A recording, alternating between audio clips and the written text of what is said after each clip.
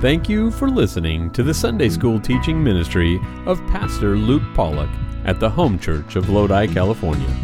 You can get more information about our church and about starting a relationship with Jesus Christ at www.thehomechurch.net. Our prayer is that this message from God's Word will renew your heart and mind today. Okay, well, thank the Lord. Excited to be back in here talking about the amazing book of Ecclesiastes and the search for meaning. But before I get on with that, I just want to say a quick big thank you to Milt Matchek and John Ridge, both for filling in these past 2 Sundays in here. So grateful for them. We are so blessed to have so many wonderful men in this church, but thankful for both of those men that stepped in. And I also just wanted to thank you big time.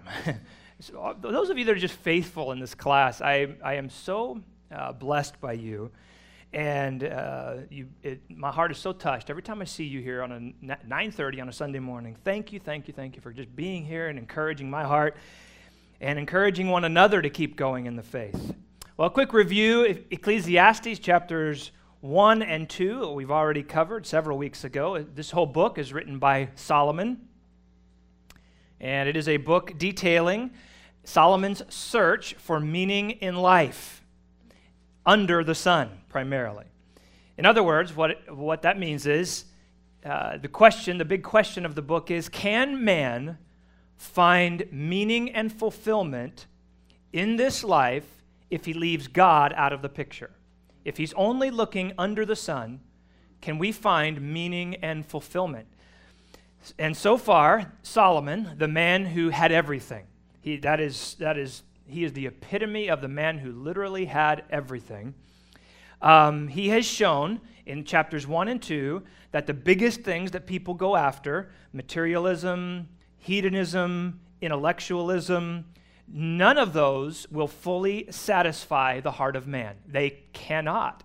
You eventually come to a place where you realize this is not going to satisfy the deepest part of who I am as a person.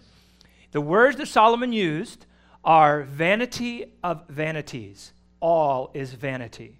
The most vanity of all vanities that you could possibly imagine, that's what those things actually are when you get to the bottom of it. That's the conclusion that everybody will come to if they make one of those things under the sun their whole life pursuit and make their life all about those things. So now, what we're going to see next is that Solomon's going to introduce a principle that he learned in his search here, this principle that he learned to accept deeply. And this is a principle about time and about God's control. Now, if you're going to go on a quest for meaning in life, you're going to soon run into the issue of time. It's a big issue. As David said in Psalm 31 and verse 15, and this is the principle really that Solomon had to learn here, and that my times are in God's hand. My times are in God's hand. And that's really what this chapter is all about. Let me talk about time for just a minute. Time is an interesting thing. I mean, our lives revolve around time. What time do you go to work? What time will you be here for dinner? Do you have the time to do that, son? What time is it? Could you give me the time? I only have a certain amount of time to teach this lesson. Our lives are always bound by time. Time is a big, huge part of our everyday life. But actually, did you know that time, as we know it now, wasn't even really a thing until 1883? What I mean by that is that was the year that Charles Dodd, a school teacher, and William Allen, a railroad engineer, standardized time in the United States.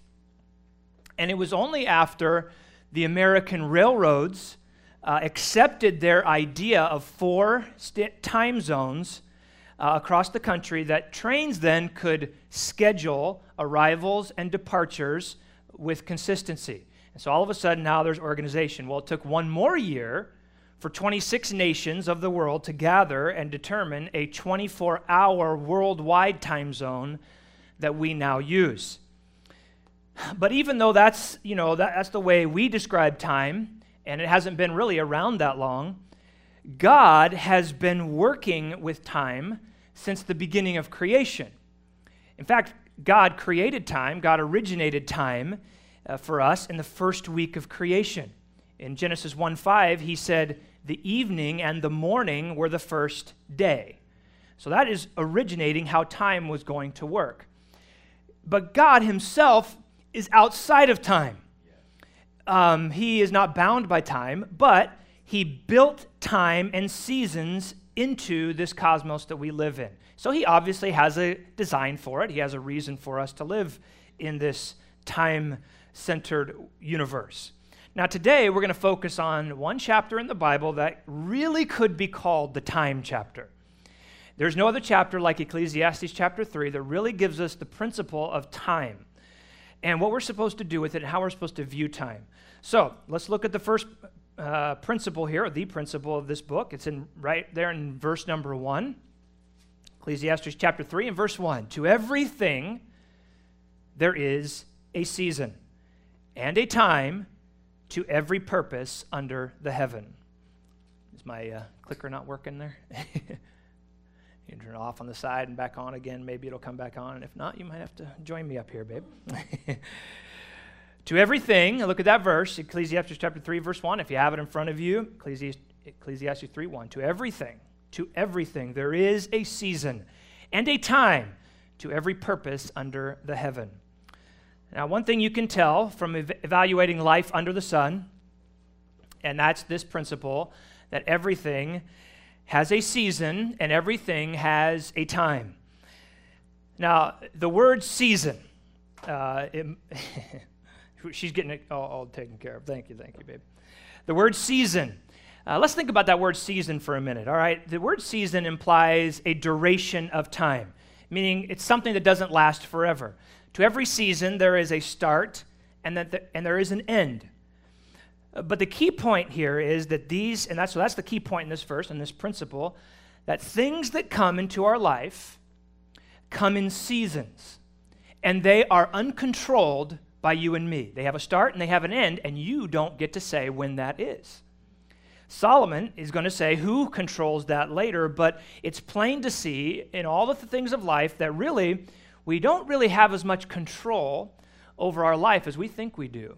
The seasons of our life are very controlled by God. In fact, the next 14 pairs now in this chapter, he's going to give 14 pairs of extremes in our life that prove what he's trying to say. He starts with birth and death, then pretty much moves to every category of life. And that's kind of what this whole section is about. It's meant to help us think of everything in our life. There's a time and a season for. He's putting all of human experience in a poetic nutshell. So here's the proof for the principle, the proof. Now, verse number 2, let's start with there. A time to be born and a time to die. A time to plant and a time to pluck up that which is planted. Now, real quick, the time of your birth, which was, the moment you were born, was appointed by God. You didn't get to choose. The time of your death is also appointed by God. It's already on his calendar. You have no control over that. Hebrews chapter 9, verse 27 says, it is appointed unto men once to die, and after this, the judgment. You have an appointment with death. It's coming.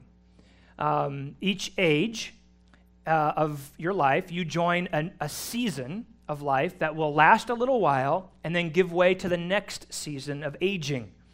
It's going to happen. Nobody can stop it. It says not only is there a time to be born and a time to die and everything that happens in between, but there's a time to plant something and a time to pluck up something. Getting outside and planting something, especially in the springtime, it's a beautiful time of year. You plant a beautiful flower, or anytime you plant a tree, it's just a nice thing to do. It's the beginning of life. There is a time for that. But eventually, plants need to be plucked up. They wither, they die, something happens. Every living thing has a life cycle. Verse number 3, there's a time to kill and a time to heal, a time to break down and a time to build up.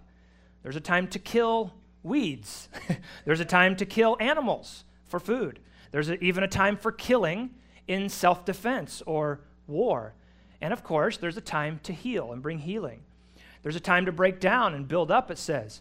You put in a nice kitchen in your house, you get a beautiful, exactly how you want it, it's gorgeous, and 20 years down the road, guess what? It's time to put in a new kitchen. It's time to be remodeled. Everything has a season. It has a beginning. It has an end. I think of what we're doing over here in the Children's Center. I remember when we first built that whole building, and now we're tearing it all apart and putting it making it all new again, because there's a time for that. There's a season for everything. Verse 4, a time to weep and a time to laugh, a time to mourn and a time to dance. Have you noticed that all of these things that we're looking at right now have a positive and a negative? And that is life. Life is full of positives and negatives. Life, listen, is never always sad. It's never always happy. There are seasons, there are good seasons, and there are going to be bad seasons, and there's going to be everything in between. That is something we have to accept. That's life. That's seasons. That's how this thing works. That's how God built this. Verse 5, a time to cast away stones, a time to gather stones together, a time to embrace, and a time to refrain from embracing. Back then, you might want to move stones to prepare the ground for building, get all the stones out of the dirt so that you can prepare the dirt for building something. But then, a few years later, you might want to gather all those stones that you just moved out of the way and build a fence with them. It's amazing. One day you want something, another day you need something else. And even relationships have a season. There comes a time to embrace someone. And then there comes a time where you need to not embrace somebody. You girls need to tell that guy, don't you dare embrace me. Verse number 6, a time to get and a time to lose. A time to keep and a time to cast away. Now this is a verse about shopping at Target. The time to get is when your wife brings home a bag of great stuff and it's wonderful, but a time to lose is when you look at your bank account. But then there's a time to keep, and then there's a time to cast away. There's time to save something and hold on to it for a later day, but then there's also a time to stop being a pack rat and get rid of your storage unit and get stuff out there. It's a wonderful thing called a yard sale. Verse 7, a time to rend and a time to sow, a time to keep silence and a time to speak. A time to rend represents a time of mourning. Back then, they would rend their clothes when they were in a place of deep mourning. But then, they would later take those clothes and sew them back up. And that's the point here.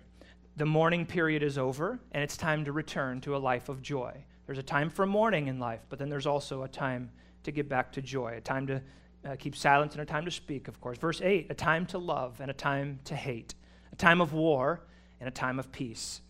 See, a time to love things that are lovely and a time to hate the things that God hates.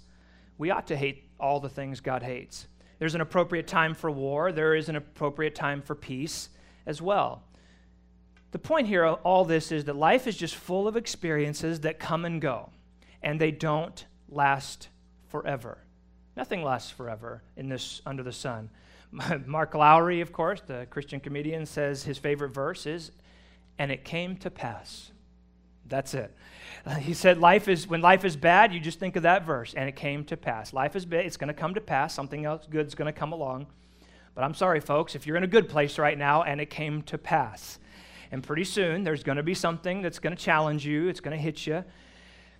This list of 14 pairs here is so poetic. It has resonated with the human soul for a long time. And back in the 1960s, it really resonated with the hippie culture. And so in the 60s, they stole it and they put it into a song. Pete Seeger, it's called Turn, Turn, Turn.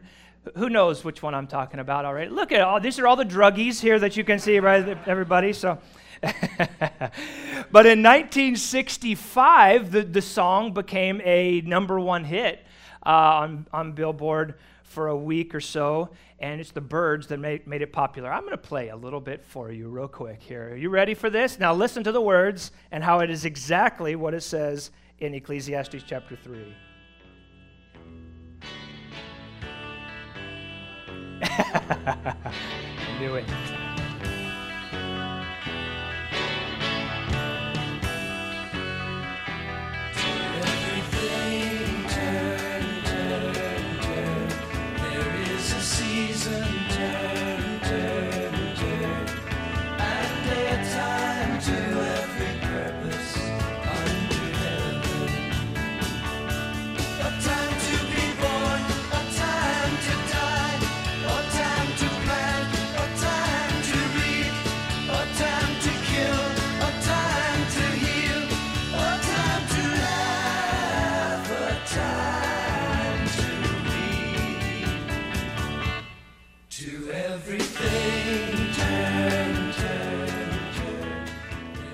I think you get the point. Pastor Mike plays that song one of these days, you know what's going on. But you know, that the words, and they do all of those verses in this song, but I certainly don't think they fully understood what this was all about. But there is something that's very poetic and very interesting about these words that really does resonate with human beings and with all of us in our lives. Life is coming at us. It's out of our control, and we recognize that there are seasons for good, there are seasons for bad, but none of these things last forever. And this leads to the perspective now that Solomon's going to give us that I wanted to look at. Starting in verse 9. So here's the perspective then. Knowing that, understanding this principle, what is the perspective that we see here? Verse 9. What profit hath he that worketh in that wherein he laboreth? So this is the same question that Solomon has had this whole time.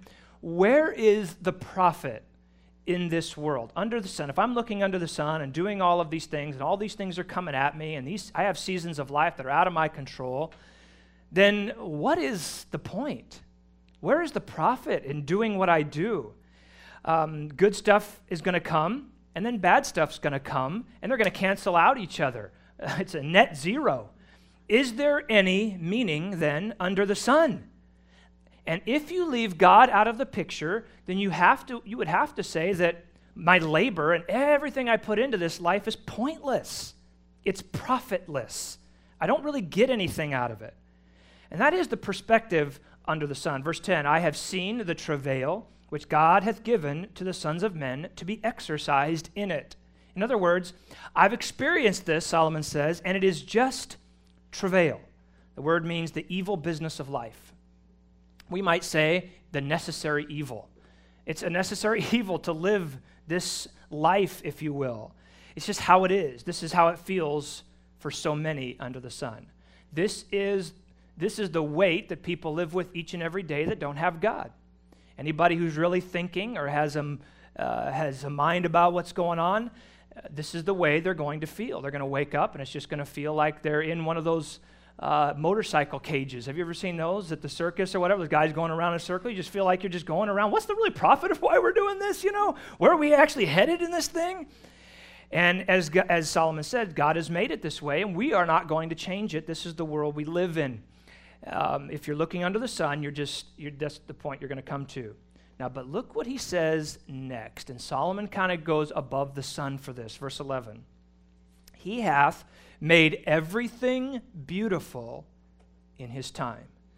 Also, he hath set the world in their heart, so that no man can find out the work that God maketh from the beginning to the end. Now, this is a verse about sovereignty. He goes above the sun and he realizes, God really is doing this, and there's something beautiful about it. There's something fitting about it. The word beautiful there actually means fitting or ideal.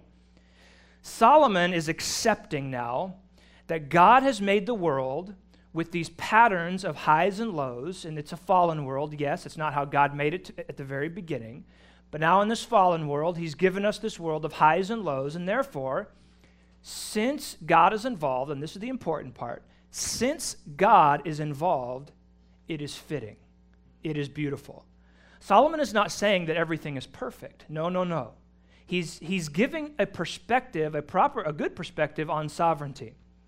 Now, Greg Allison, he says that sovereignty, he defines it this way: the sovereignty of God is the divine attribute of being all-powerful as the King and Lord who exercises supreme rule over all creation.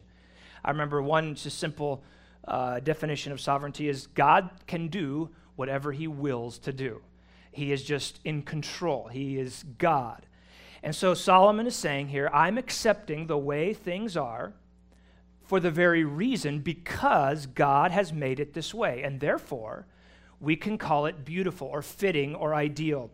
God is sovereign. He knows best how to operate everything in this world at one time. And he knows everything, and so we just leave this to him. This is something that I cannot do, and nor any human as well. We humans are too limited. We're weak. We don't understand even how God does this or even why God does the things that he does. And listen, even if God told you why he does everything in this world at one time, and he tried to explain it to you, there was no way you would be able to make sense of it or know what he's talking about. We are way too limited.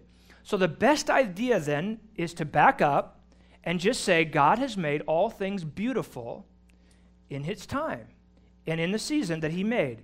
It's standing back and it's admiring the whole work of art rather than going up really close to that work of art and pointing out one little flaw in it or one little piece that you don't like.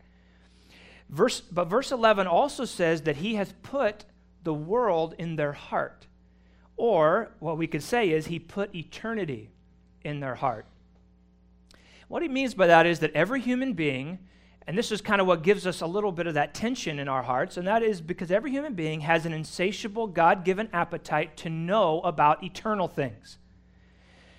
We instinctively know that when we look around in this world, there is something that more than this, bigger than this life. And that's the reason that we're even sitting here asking these questions or talking about this, or why people in the world have even talked about these things, because there's just something in the human heart that knows there's something beyond this. Don Richardson, he was a missionary used by God, and he went really on a quest to find this eternity in the hearts of humans. And he found it everywhere. But first, his story goes back a little bit. 1962, Don and his wife, they embarked on this missionary journey into Indonesia, into New Guinea, Papua New Guinea. They served there for 15 years among the Sawi people, a Stone Age cannibal tribe of headhunters. And these folks, interesting about these folks, they idealized murder and lying. Those were their morals. They thought those were actually good things or things that they held up. Don and Carol went there. They planted churches. They designed an alphabet for them to be able to begin to read. They translated the New Testament into their language. And in time, other missionaries came, and the gospel replaced warring and headhunting with peace and goodwill. Now, he wrote about all this in an amazing book, a bestseller called Peace Child. And he tells how he discovered an ancient tradition in these tribes of where two warring tribes would be at each other's throats and they'd be killing each other. But when they wanted peace, what would happen is that one tribe would have to give up one of their children. One of the families in the tribe would have to give up one of their sons. And by giving their son to the other tribe, now my family member is in your tribe, and now we can have peace. That's the only way to secure peace between those two warring tribes, because anything else, they would lie and cheat, and they would just kill each other. And so this is finally the way that Don Richardson discovered how I can get the gospel into their minds to understand what Jesus did for them. God sent a peace child to this earth, and he sent his son into your tribe. And now you can have peace with God. You were at war with God, but now you can have peace. And this book became a bestseller almost immediately. But after that experience, Don Richardson really was fascinated by how this tradition in their tribes really reflected on eternity and reflected on this whole system that God has created. And so he really went on a search and searched hundreds of cultures around the world to find those little nuggets, those little traditions within tribes that reflect this idea that God can be at peace with man and how God's story plays out. And he wrote about all of that in a book called Eternity in Their Hearts, based on this verse right here, the title based on this verse. And that book soon became required reading in seminaries, Bible colleges, and Christians worldwide have seen how God really has prepared the gospel for the world and the world for the gospel. God has put eternity in our hearts. There is just something in us that is reaching for something more than here. And this is why life under the sun, leaving God out of the picture, if we're just searching for life and finding meaning here under the sun, will lead to frustration because we know there's something deeper. You'll never have meaning in life without him. And so what did Solomon do with this information? And how does that affect me day by day? Knowing all of this, well, next we see the plan for each day and how I ought to think about all these things. Verse 12, I know that there is no good in them, but for a man to rejoice and to do good in his life, and also that every man should eat and drink and enjoy the good of all his labor. It is the gift of God. So that's the same conclusion that Solomon came to in chapter 2, verses 24 to 26. And again, he's looking above the sun to tell us this truth. He says, rejoice and do good, that's verse 12, and then enjoy life, because your time here is a gift from God. So now, when you look at this time, this limited time that you have on this earth, how do I view it? How do I view each day? Well, view it as a gift. In other words, since the sovereign God has built into this whole concept of time and seasons, the best thing you could do is just settle in and enjoy every day as a gift within the boundaries that he has set. Now, my favorite story about looking at life as a gift, I've probably told it before, but it's so perfect for this. I want to tell it to you real quick. This is a true story. One pastor told about this. He got a chance. He was flying somewhere, and he got a chance. They said, "Hey, sir, we're sorry. We have to bump you up to first class." Whoa, okay. Well, thank you. We're too crowded back there, but we're going to give you that. So he got to go first class for the very first time. He's riding, and he's sitting there at first class. The plane takes off, and they're asking, "What would you like to drink?" I mean, they're just treating him so good. He's just got this beautiful, comfortable seat. He's enjoying his surroundings. Everything's at his fingertips, unlike any way he's ever traveled before. But the guy sitting across from him is complaining the whole way.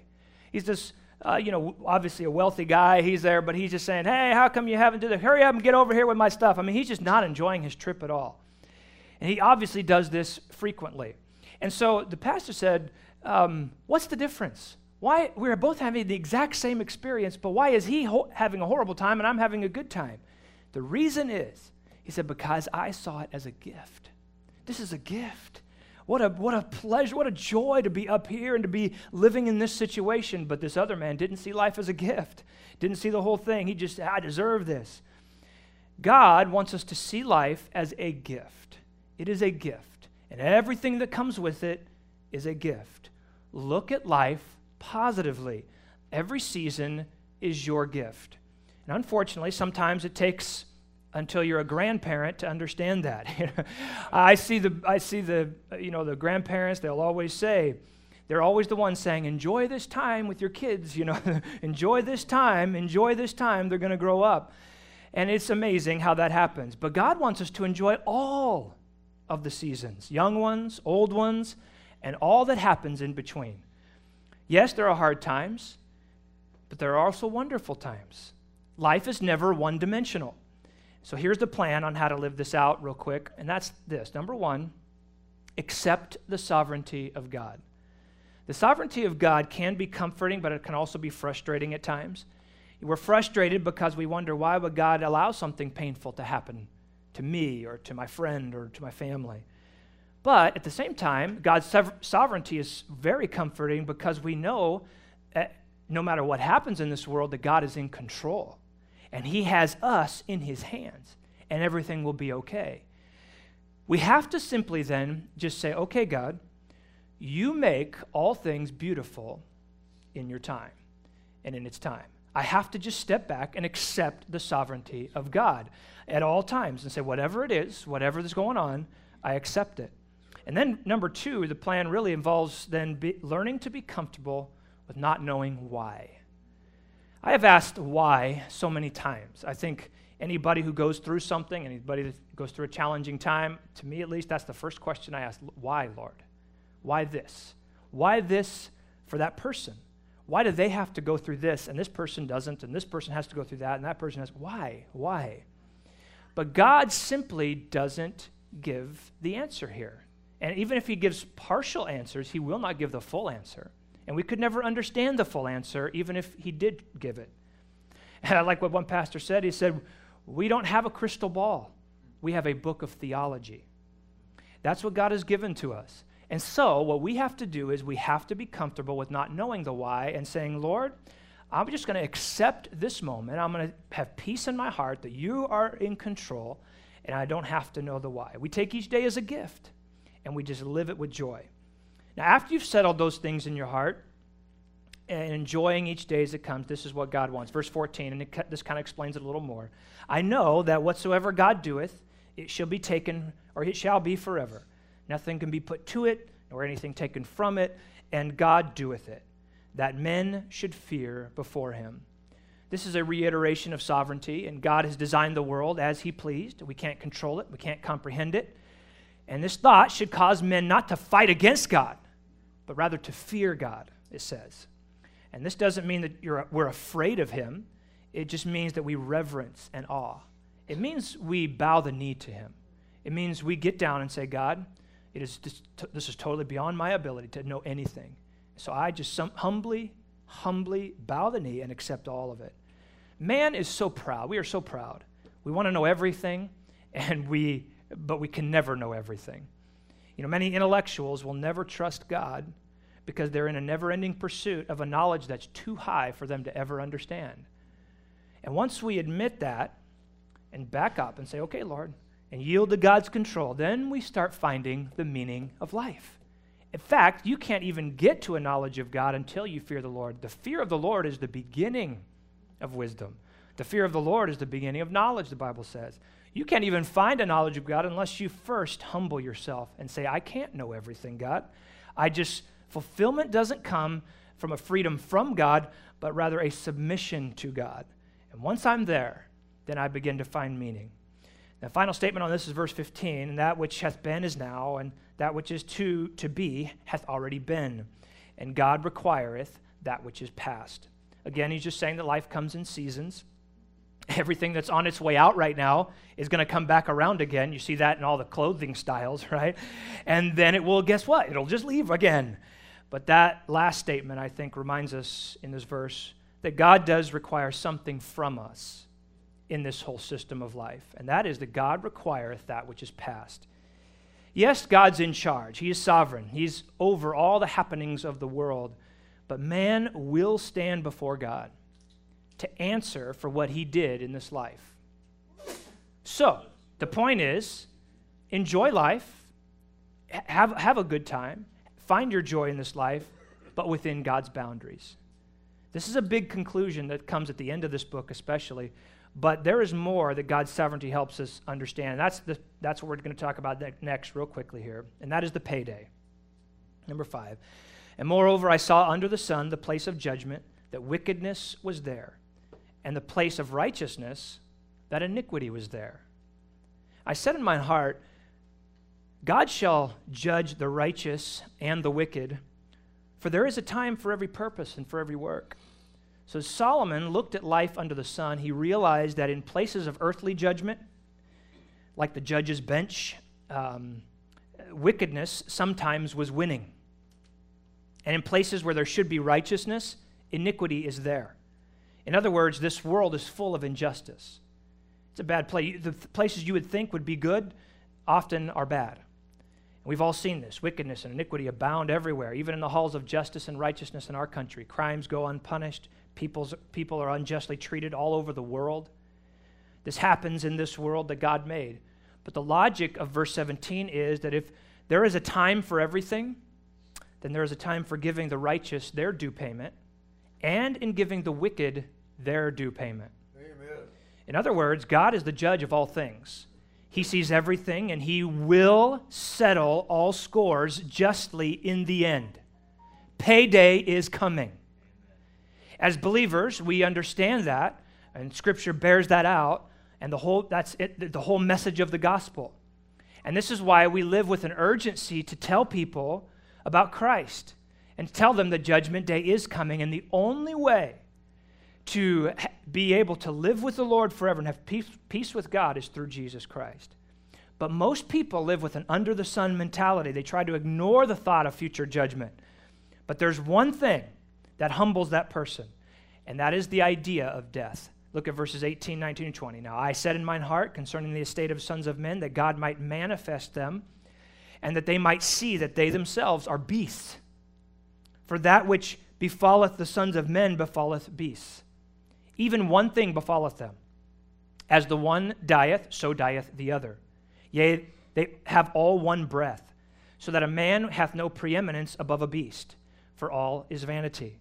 All go into one place, all are of the dust, and all turn to dust again. Now, Ecclesiastes is a difficult book to interpret. but I've done my best for you. And a lot of different people saying a lot of different things, but I believe this is the meaning here. Solomon is recognizing that God uses death to get man's attention.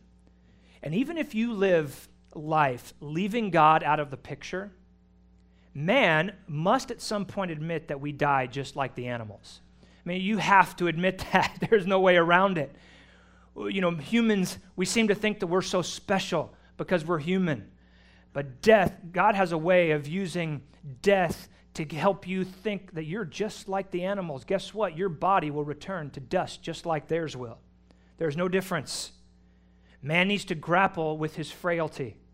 Psalm 38 and verse 4, David said, Lord, make me to know mine end and the measure of my day, what it is, that I may know how frail I am. We need to grapple with our frailty, and man needs to grapple with his frailty. And once he does and gets above the sun then and realizes, I need help, Lord, this is too much, this is too hard on me, then this is what he finds. And that's what we find at the end, and that is the peace. Verse 21, who knoweth the spirit of man that goeth upward, and the spirit of the beast that goeth downward to the earth? One commentator, scholar, he paraphrases this verse this way: there are not many who take to heart as they ought the fact that the spirit of man goeth upward, and that the spirit of the beast goeth downward to the earth. In other words, yes, man resembles the beast in his body, but man is above the beast in that he has an eternal destiny. There's something more to man. And Solomon was again bringing God and eternity into the picture now for us, getting above the sun and helping us see something that's very, very important. For there to be meaning in life, we have to live each day knowing that we are eternal beings. We are going somewhere. This isn't just a little time on this track and then everything's over. No, man is eternal. We have something beyond this, and that's why everything counts. The things that we do count. The stuff that we do with our bodies counts for eternity. This is not all that there is. And then this is how that affects us daily. Verse 22, wherefore I perceive that there is nothing better than that a man should rejoice in his own works, for that is his portion. For who shall bring him to see what shall be after him? Again, knowing that there is a time and a season for everything. So we're recapping this chapter now. Knowing that there is a time and a season for everything. Knowing that God is sovereign and he is in control of my entire life. Knowing that I will now stand before God one day. Knowing that I am a being that will live eternally. Then here's what I do each day. I need to go out there and I need to rejoice. I need to rejoice in each day. I have a limited time here and then I'll be there. So in my limited time here, see it as a portion, as a gift that from God that he's given to me, and live it in that way. Live with joy. Come on, this is a good thing that God has given to us. God has made all things beautiful in his time. Just accept the sovereignty of God, be comfortable not knowing the why, and just live this life as a gift until we see Jesus again. A high view of the sovereignty of God gives you the most wonderful comfort deep down in your heart. And it gives you a way to live this life in peace. And there is a great peace that comes to the child of God. One of my top 5 favorite quotes in all the world is from Charles Spurgeon when he said, "The sovereignty of God is the pillow upon which the child of God rests his head at night, giving perfect peace." It is. It really is. Knowing that God's in control, knowing that God has everything, I can just sleep tonight like a little baby. And I don't have to worry about all the things that I could be worrying about. Just know that everything has a season, and enjoy the season that you have right now. You'll soon be home, and so just leave the worrying to God. And with that perspective, we can truly enjoy each day. Lord, we hope you enjoyed listening to the preaching and teaching from God's Word today. You can get more information about our church and about starting a relationship with Jesus Christ at www.thehomechurch.net. From all of us here at the Home Church in Lodi, California, thank you for joining us.